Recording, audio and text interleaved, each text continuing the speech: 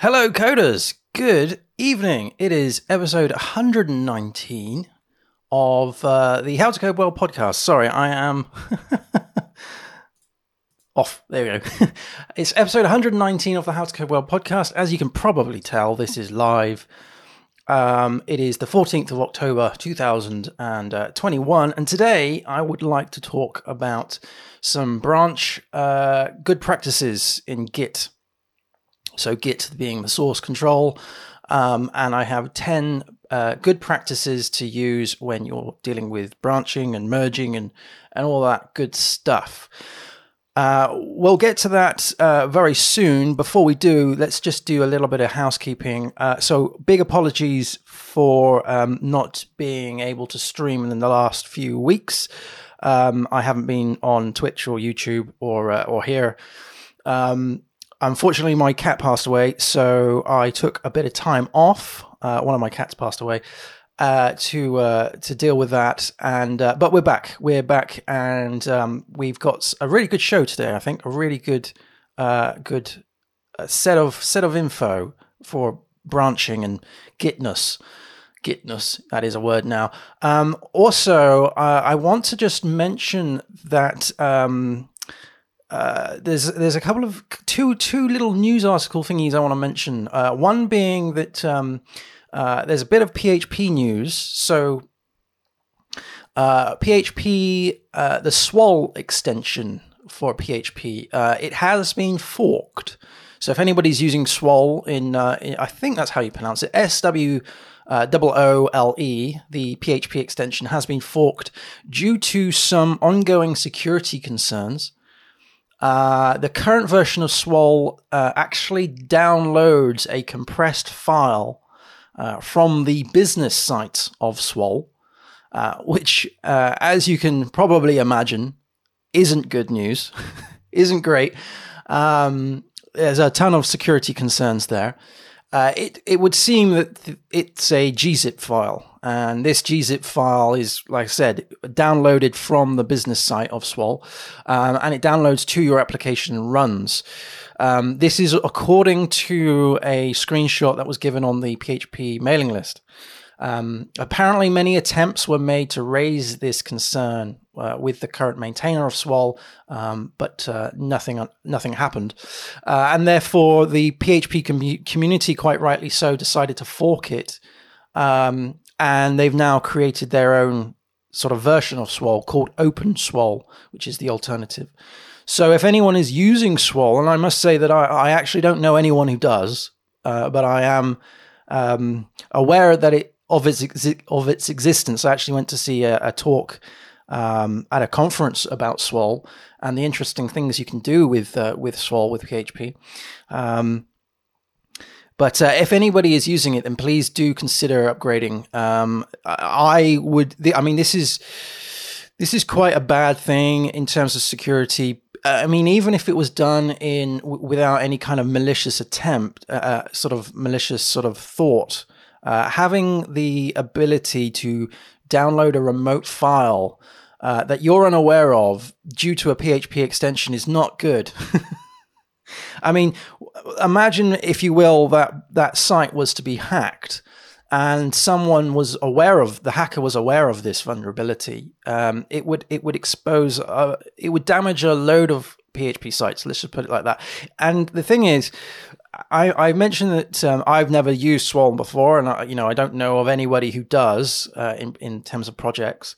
But that doesn't mean that it's not enabled. So I am aware of projects that have a load of extensions enabled and they don't use them, but it does that they do run. They do run. Yeah. So Swol, it's an extension for PHP. So just be cautious. I've put a link in the show notes in the description about this for anybody to read up on. Basically, the takeaway there is to upgrade. Upgrade your things. Get off of PHP 7 as quickly as you can. And if you are using Swol and you know you're using Swol, then please do use this OpenSwol thing. But it's hats off to the PHP community for jumping on this and getting this sorted so quickly. In my opinion, I think the PHP community need to have a round of applause. Taking on an extension, a whole extension, is actually quite a massive piece. Well, taking on anybody's piece of code is a massive challenge. So it's a massive commitment, right? This is a big commitment. So there we go. The next piece of news is regarding the Apple event that's happening on the 18th. The 18th of this month, so in a few weeks' time. This is quite exciting, actually. So, as you may have known, I am thinking about upgrading my MacBook, which is like the 2019 version of the MacBook Pro. It's a 16-inch, and it's only got like 16 gigs of RAM. It's incredibly slow. In terms of like when you get it to the very top of the peak performance. I do a lot of stuff with Elasticsearch. I do a lot of stuff with loads of Docker containers. It does start to crawl, especially when you've got, Chrome tabs open. I've fallen into that trap of using the Chrome grouping mechanism that they now have introduced. So now I have even more tabs that are open. And they do all sorts of things like, go drilling into Chrome query, Elasticsearch queries, and have content management systems open and other pages open and doing all sorts of interesting stuff. And then, of course, you've got the IDE open. Then you've got the terminal open. And I'm probably running at least 2 or 3 scripts at any one time. It does start to crumble. So I am in the market of upgrading. And I'm got half a finger on the trigger of getting a Linux machine, probably if I can swallow the import tax, a System 76 box laptop. However, I do want to hold out for this Apple event. Essentially, if they have if it's limited to 32 gigs of RAM, then I will just disregard whatever the speed of the CPU is. For me, it needs to have at least 64 gigs.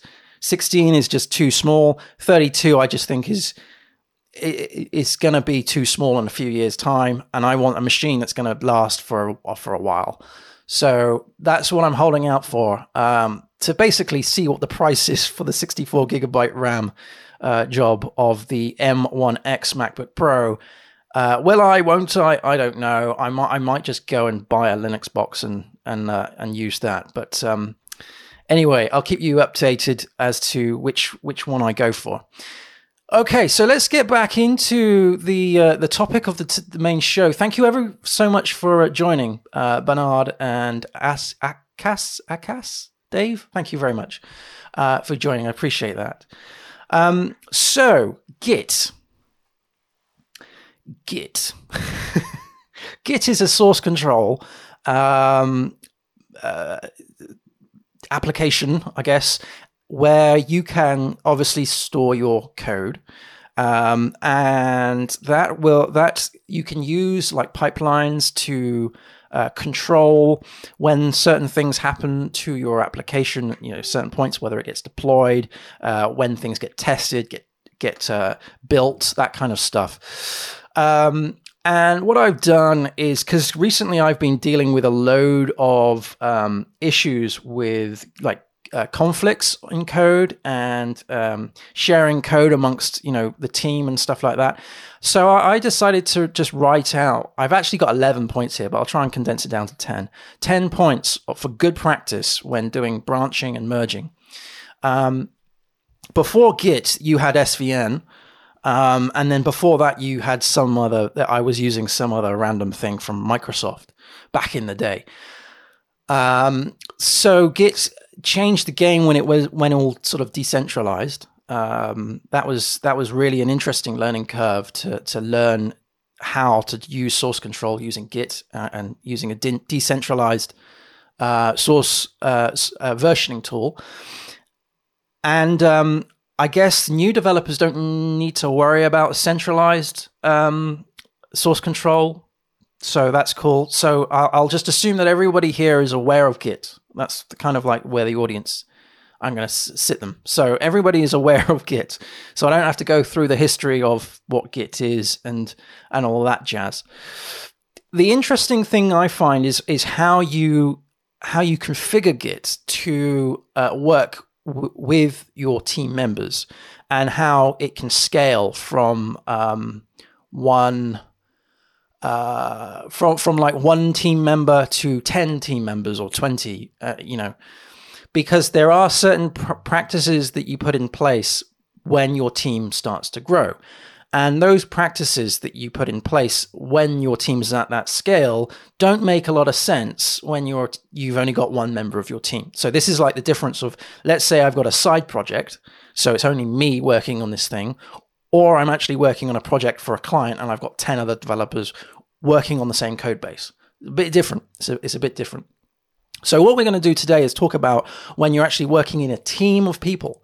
So you're working in a team of people, let's give it an arbitrary number, let's say 5. So 5 developers, they have all access to your source control, which means that they can commit changes to your branches, and you can commit changes to their branches, and you are all working on sort of one single project. And the first thing that I would suggest, my first tip, is to ensure that your pipeline is constantly working. Constantly working. So when I say pipeline, what I mean is that you've got your continual integration, so your CI. So this is where you're continually integrating code into your source control, and the pipeline goes from various different stages that you set up, from perhaps code auditing to merging to testing, or in a different order perhaps, and then building, and then deployment if you're doing CD. So what you want to make sure is that anything that gets pushed into your pipeline goes from one end to the other end incredibly smoothly. And if there is ever a point where your pipeline just gets blocked, then it really should become the first priority to unblock that over other priorities of the team. Because this is the thing, let's say you've got 5 developers, you only have one pipeline, right? So you only have one pipeline, one thing, one source control that your team members can push to. And so if one member by accident, because this is never done on purpose, by accident, pushes something to that pipeline which breaks the pipeline, then you're preventing the other 4 developers from actually using that pipeline, and so you immediately get a blockage.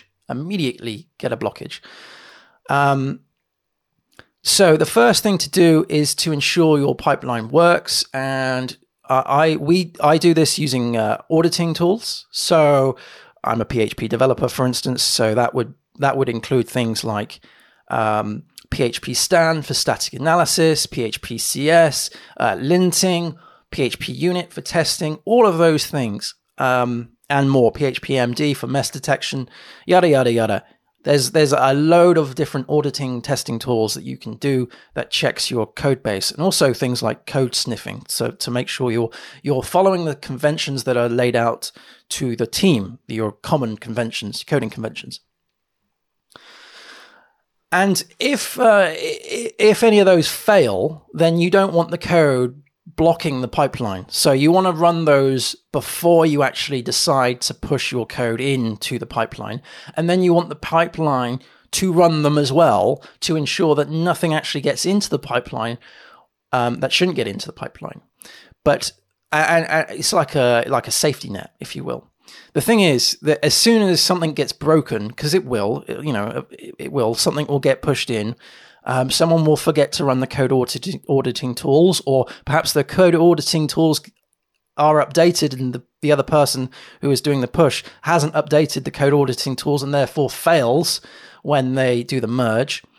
When that happens, and it will, jump on it. Jump on that, because like I said, you are blocking the other developers from actually doing any of their work, pushing any of the thing. So the first one is to run code audits before merging into the workflow. And I guess you could also part that up with a second one, which is if there's ever a problem with the pipeline, down tools, fix the pipeline. Fix that. You never really want to be that guy that screws the pipeline up, but that happens. I've done it before, plenty of times. But you just want to address it as fast as possible. Okay, the second one is more about the code. Okay, so the second tip is to when you're writing code that requires some configuration. So, I mean, this could even be feature flags, or this could be some config that you put into, if you're building something in Symfony, it could be like your services.yaml, it could be an environment variable, it could be config to your Docker containers or whatnot. If you can, try and put that configuration, code as configuration, separate to the actual feature that you're building. Sounds a bit weird, right? So you end up with basically 2 pull requests. And you want to make sure that the code that you write can also can identify the fact that the config doesn't exist and therefore doesn't break it. It's not relying on that config to be there. So always check whether or not the configuration, if it's in services, gets injected into your dependencies or whatnot. And if it isn't, deal with that.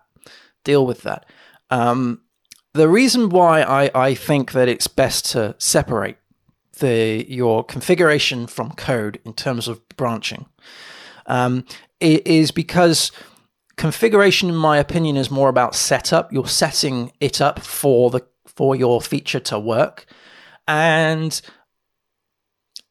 it's often easier when you're working in a team where you've got different people working on different features, all for the same project, to have different branches for configuration. If person A has different configuration to person B, and you both need to merge both of your configurations into the pipeline, it's best to have that separate from the code, because you'll end up screwing around with merge conflicts and stuff. Basically, you're trying to whittle down the problem surface, if you will, to just the very bare minimum. And you can then quickly identify code issues. This happens more frequently than not, actually, when 2 people are working on the same configuration file, and perhaps one person puts some configuration below the other configuration, or someone changes some existing configuration. It can get a little bit tricky when that configuration is embedded in the pull request of the feature. So it's a little bit easier if that's broken down into 2 pull requests. In fact, I've worked in places where we have 2 or 3 pull requests for a feature. It's, you can break it down. It doesn't have to be, one siloed piece of work. You can break it down into smaller chunks. We'll get on to breaking things down a little bit more when we start talking about code maintenance and stuff like that. But there's also things where you've got encryption. So when you're committing an encrypted file, if you've got 2 people trying to commit an encrypted file, that's a pain in the ass, because you've got 2 encrypted files. So whenever that happens, you want to have communication, right? You want to talk to the other person and say, look, what's going on here? We kind of need to have one single thing to work on. And like I said, that gets really messy when that's sort of embedded in the code. So in your feature pull request, you want to make sure that your feature doesn't balk the system if the configuration doesn't exist. That's basically what I'm trying to say there. All right. So moving on to number 3 is around merging. Merging and conflicts. Basically, you want to treat any code conflict, and you'll get them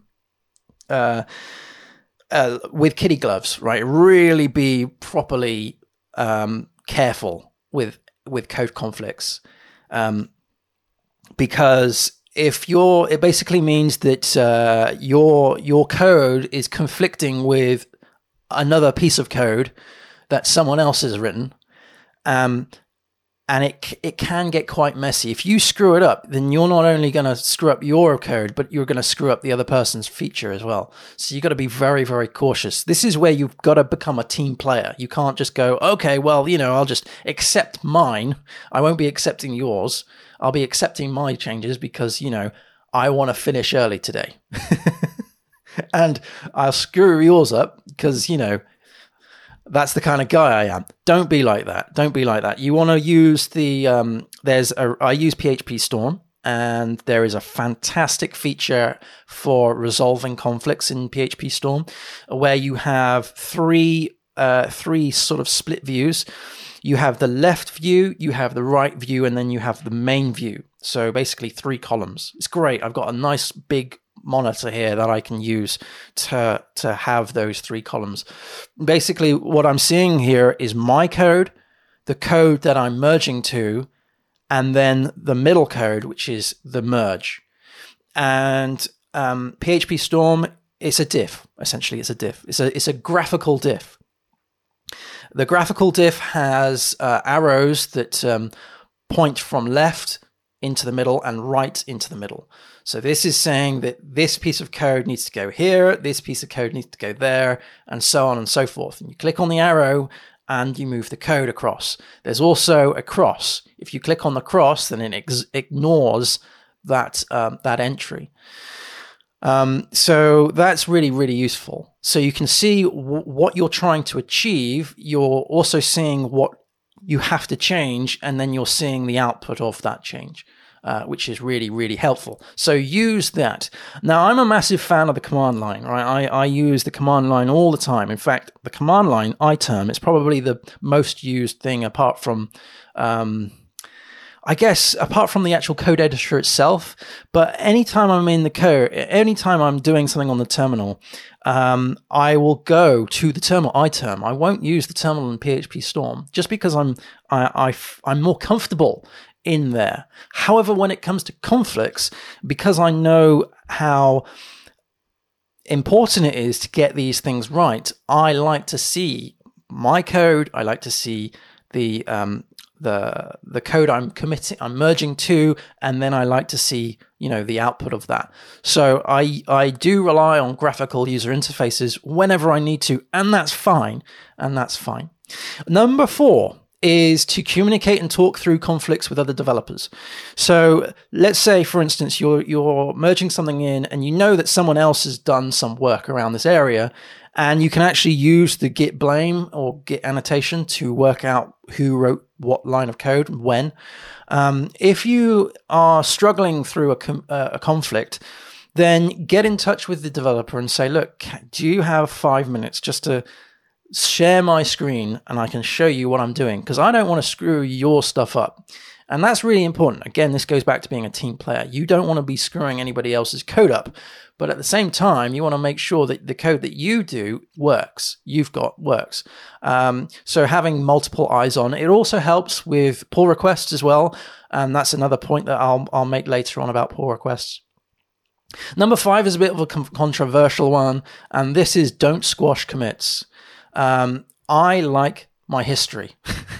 In fact, there's been a few projects where I've left. I'm a contractor, so I will join a project. I'll go to another project, and then sometimes, if I'm lucky enough, I'll go back to the other project, the previous project that I was on. And obviously, as you're probably aware, when you switch projects like this, it takes you a while to remember where you were last time. So as a contractor, it's like a 3-month or a 6-month or even a year sort of rolling contract type thing. It takes a while to come back to where you were when you last left the project. Going through your history is really helpful, because then you can get back into the mindset of your previous self really, really quickly. And also you can see how the project has evolved through the history of Git commits. That's why I'm not a massive fan of squashing them. History's fine, man. I mean, leave it. There's no... I understand if you're using like an open source project, it can get annoying when you've got huge commit history of stuff. But when you've actually got a small team of people working on a single project, it's nice to have that history. It's nice to read the thoughts of the other developers. Okay, so where are we now? Number 5. Okay. Number 5 is, now I'm not going to talk about the differences between Git flow and the traditional ways of using Git and all that jazz. You know, what's the difference between staging versus develop, or hotfix branches versus release branches. I'm not going to worry about that. In my opinion, don't use Git flow. That's just my opinion. And if you want to know why, I'll probably do another video on why I think that's a bad way to go. I used to use Git flow and it just drove me nuts. Keep it nice and simple. So whatever you use, you'll always have a stable branch. And I remember back in the SVN days, we had trunk. Well, in Git, you'll have something like main or master. This is the stable branch. This is the branch that works. Then you'll have another branch which you merge pull requests into that can be tested. So maybe if you've got a QA team or like just a team of testers, they can test on that branch. And when the features in that branch are ready, they can then get merged into the main branch, and then that gets deployed. I mean, that's as complicated as it really needs to be, in my opinion. I think if you overcomplicate that by having release branches and stuff, unless you're working in a team of 20 plus developers, then having a release branches are just extra complexity. I made a point earlier about, if you're just your single developer, then there's a lot of these tips that don't matter to you because it's just you. But if you're working in a team of say 5 to 10, then these definitely do matter. But if you're working in teams bigger than this, then there are other benefits and good practices that they would need more than the group of 10. Okay, so the tip here is when you've got your branches set up, so you've got, say, main, and then you've got like develop or staging, what you want to do is make sure that you're regularly moving code from main back to your feature branches. So in fact, actually, I mentioned that you've got 2 branches there. In fact, you've got 3. So you've got your main branch, you've got your staging branch, and then you've got your feature branch. Your feature branch is your branch that you're doing code on, you're working on. The main branch, like I said, is stable. Nobody commits directly to that unless it's a merge. Then you've got staging. Now, staging is the in-between branch between your feature branch and the stable branch. If you're working in a team of, say, 5 or 10 devs, maybe, multiple developers will be working on, every developer will be working on perhaps their own feature, right? So they'll have their own feature branch. And the project is obviously the same, but the features are going to be wildly different or wildly similar. And that's where the merging conflicts can happen. But the point is that the staging branch is used for every developer to then merge their feature branches into. And then that gets tested, as I mentioned. What you want to make sure is that the feature branches are constantly being rejuvenated by the main branch. So you want to be merging the main branch back into your feature branches and then merging your feature branches into your staging branch. You never want to merge staging into your feature branch because then you get everybody else's code. Don't do that. But when something is acceptable for launch, move that or merge that into your main branch. You could do that via a pull request or what have you. And then, so that will update the main branch. You then want to acknowledge when that happens, and then merge the main branch back into your feature branch, and therefore you're all constantly evolving your code and going forward. Nobody's getting stale. That's the point here.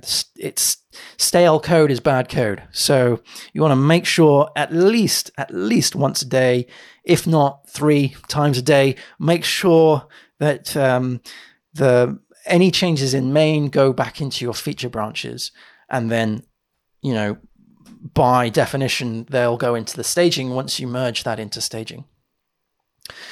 Okay, so yeah, regularly merge main into your feature branches. Number 7 is always get a teammate to review your code, even if it's the smallest change. So even if it's this like literally a single line or a comma or something out of place that you've fixed and changed, get someone else to review it. It's not a negative reflection on you. It's just that other developers may have other suggestions and other ideas, and also more eyes on the code is really good. I know that there's, just talking from experience here, I've done a piece of work, and then I've, really small piece of work, and I've asked someone to take a look at it, and then they've come up with a better solution.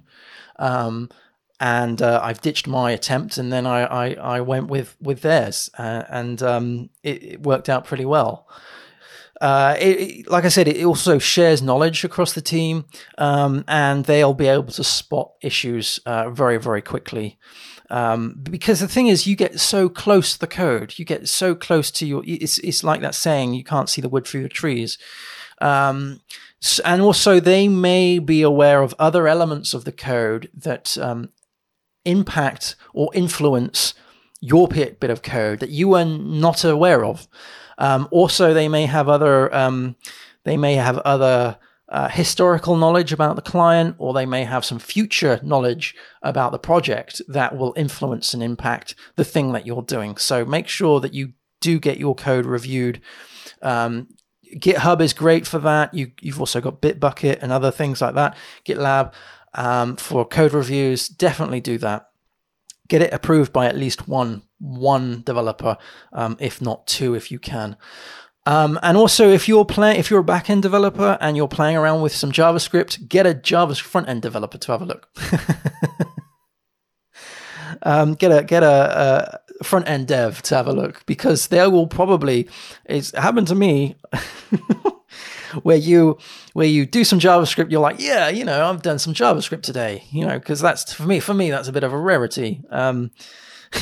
Sometimes, and you give it to a JavaScript dev to have a look at, and they're like, "No, you don't. You don't want to be doing it like that. You want to be doing it like this, because if you do it like that, then you've just caused a performance bottleneck, or this is a quicker way of doing it, or there's some new JS syntax sugar that we could throw on this, or as it has happened to me before, they are aware of a browser compatibility issue that you're not aware of, and they go, it's a good job you showed me this, because this ain't going to work on version whatever of IE. So don't be afraid to give it to someone else to have a look at. In fact, most of the projects that I've worked on, actually, they require it to happen. You can't push any code into, definitely not the main branch. But in some cases, the staging branch, you cannot push code into there unless it's been looked at by at least one other developer. And there have been places where I've worked at where it's been at least 2 developers as well, around the skill set of the code that you're working within. Okay, will I be putting these steps into sort of a practical thing after the talk? Well, I guess some of these I do anyway whenever I do a live stream. So here I'm answering one of the comments here on the chat. It's a good question, but I do a lot of this stuff anyway on the YouTube streams and the Twitch streams. But maybe I should point out areas of of when I do those kind of things, and because it's only me, so I won't do all of them, obviously. But maybe when I get to doing like a pull request for myself, I will talk about it from the perspective of another team. It's a bit difficult doing this in practical steps when it's just me, if that makes sense. You read a load of these things, like tutorials for Git, and they've always got like Sally and Bob. Sally and Bob. Sally has this feature branch. Bob has this feature branch. Some other random name has wants to do a deployment. What are you going to do? So yeah, no, maybe I can stop whenever I get to a point where I think, actually a team of people would do this differently, and I could talk about it during a live stream, perhaps. That would be pretty good. Okay, so where are we? Number 8. Number 8 is to keep good branch naming conventions. So I'm dyslexic. I spell every single word I could possibly type wrong. Like, I'm pretty sure I've spelled every word that I know wrong in my life. But make sure that you try and sort out the spelling, okay? Because this is going back to that historical thing as well. And also in terms of conventions, and there's ways of like, if you create a branch and you spell it wrong, there are ways to change the branch name through the command line. Then I'll show whenever I do it, and I will probably spell something wrong in the future. Same with Git commit messages. If you're reading back your commit message and you realize that you've got a spelling mistake, there is an amend argument that you can do to change the Git commit message. Can't talk. As well. But in terms of conventions, you want to make sure that you stick to like fixes for fixes, bug fixes, feature for a feature, and then maybe like config for configuration. Try not to have configure or features instead of feature. Try and have some form of convention around your branching. It's just easier when you're having to sift through historical branches and whatnot. And I suppose this goes on to the next point of, make sure that your branches locally are nice and tidy in the sense of don't have too many lying around. Whenever I finish a project, like whenever I leave the contract, I obviously need to do a load of tidy up on my local machine.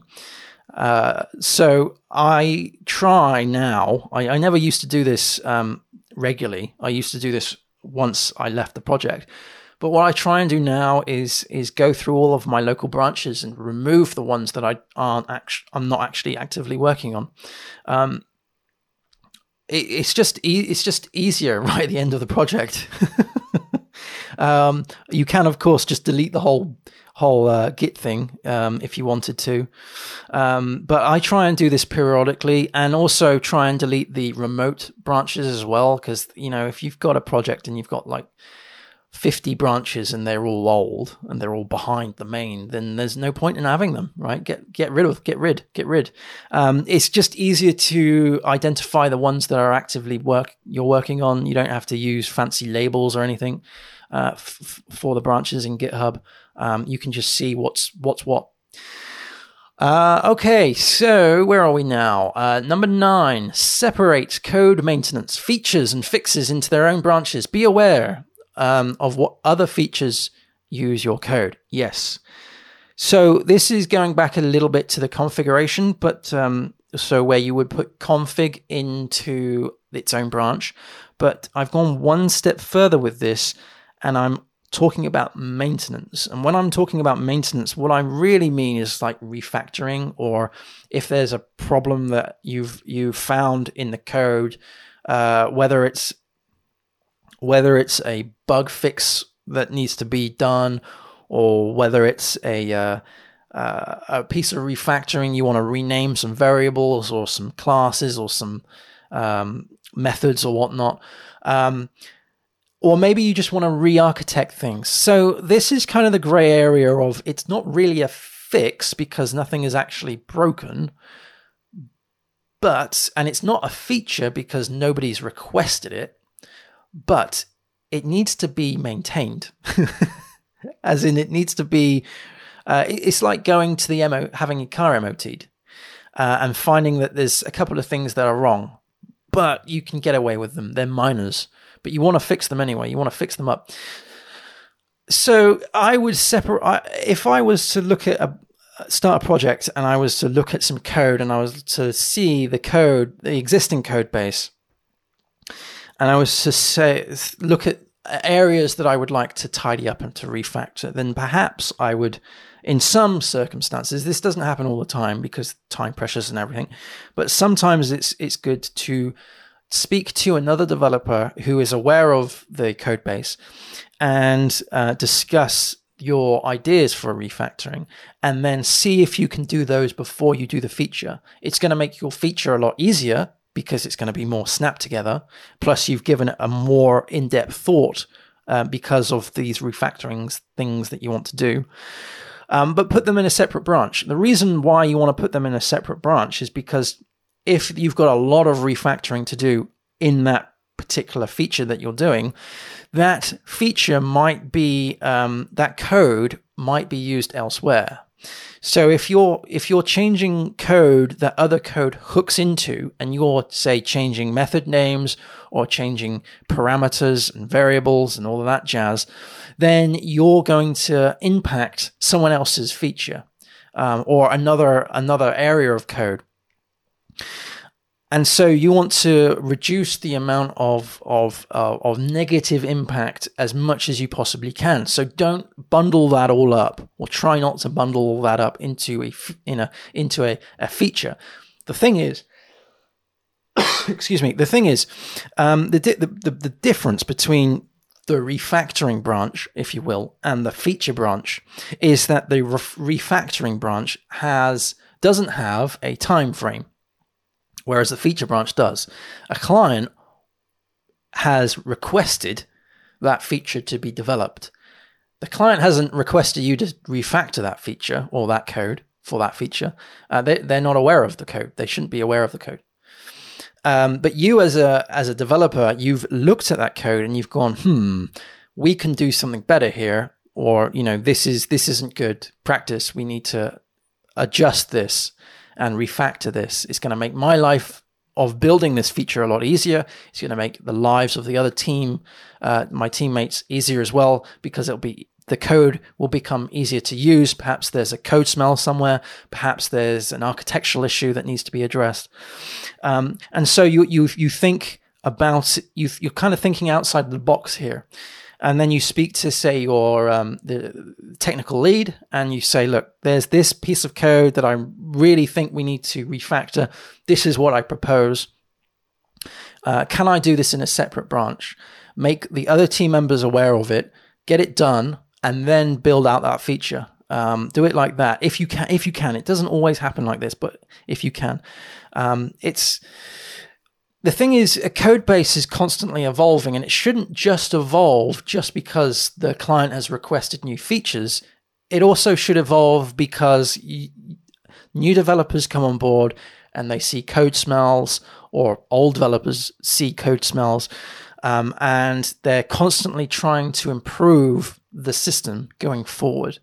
But the thing is, those micro improvements aren't necessarily tied to a single feature that the client has requested. Because, code is interwoven. So one thing can impact another thing or 10 other things. Okay. So let's talk about messaging platforms. So this is number 10. So a lot of what I've mentioned here is around communication, having the ability to communicate your code, your technical concerns about the code, and your ideas to the team. And the best way I've found to do that is through, say, Slack or Discord or Microsoft Teams, somewhere that you can share code snippets, somewhere that you can format code, and somewhere that people can No access coders. links. Woo! That shocked me a bit. Thank you very much, Ashley Simmons, for subscribing.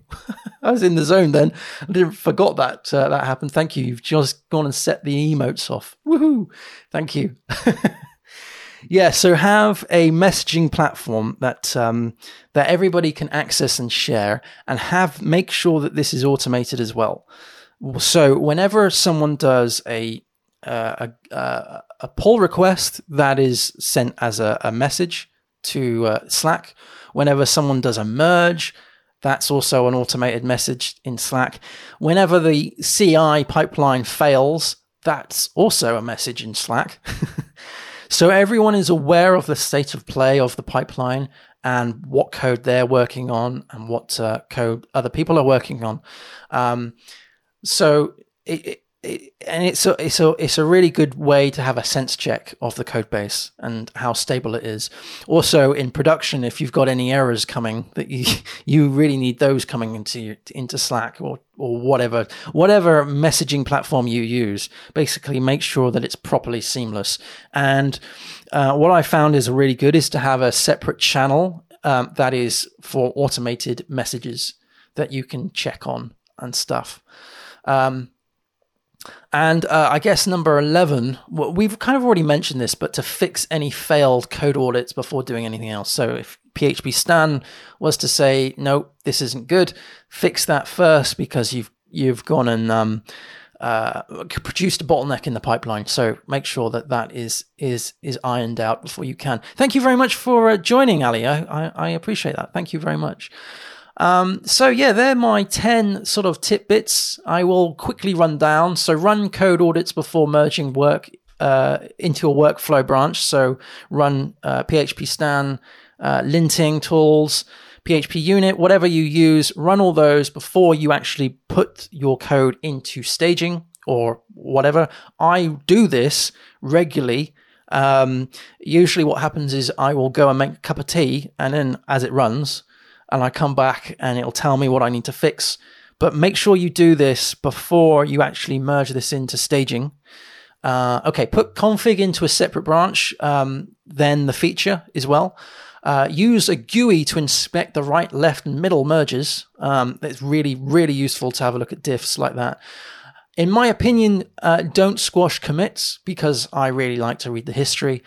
Communicate and talk through conflicts with other developers. Make sure that you can get access to other developers who have worked on the code that your code is conflicting with, so you can get multiple eyes on that. Regularly merge the main branch into your feature branches, so make sure that you don't have any stale branches working around. Always get a teammate to review your code, even if it's the smallest of changes. Keep to a good branch naming convention. So as we mentioned before, like feature over features and fixes over fix, maybe. I don't know, it's up to your team, but try and keep it to a convention. Separate code, maintenance, features, and fixes into their own branches. Be aware of other features that use your code. So this is where you look at some code and you're like, this needs to be refactored. Maybe there's a possibility of doing that refactoring work in a separate branch before building out the feature, because the quicker you can get this to into the main branch, the quicker other developers can use this good piece of refactoring as well. It's all about teamwork. Okay, use messaging platforms like Slack or Discord to inform your team that something has been merged. Also, use this to tell your team if the code audits have failed, if your pipeline is buggered. And if it is, fix it before you do anything else. Thank you ever so much for watching. That's episode 119. I appreciate everybody's questions and comments in the chat. I'll review them, and I'll think about doing the practical video or doing that within another live stream, I think, perhaps going forward. But it'll be an interesting one. I will be streaming again this Saturday on Twitch. I'll let everybody know the times of that from Discord and on Twitter. I've forgotten Twitter at How to Code Well. So thank you ever so much for watching. Happy coding, everyone. Have a great evening, and I'll see you again soon. Cheers. Bye-bye. Bye.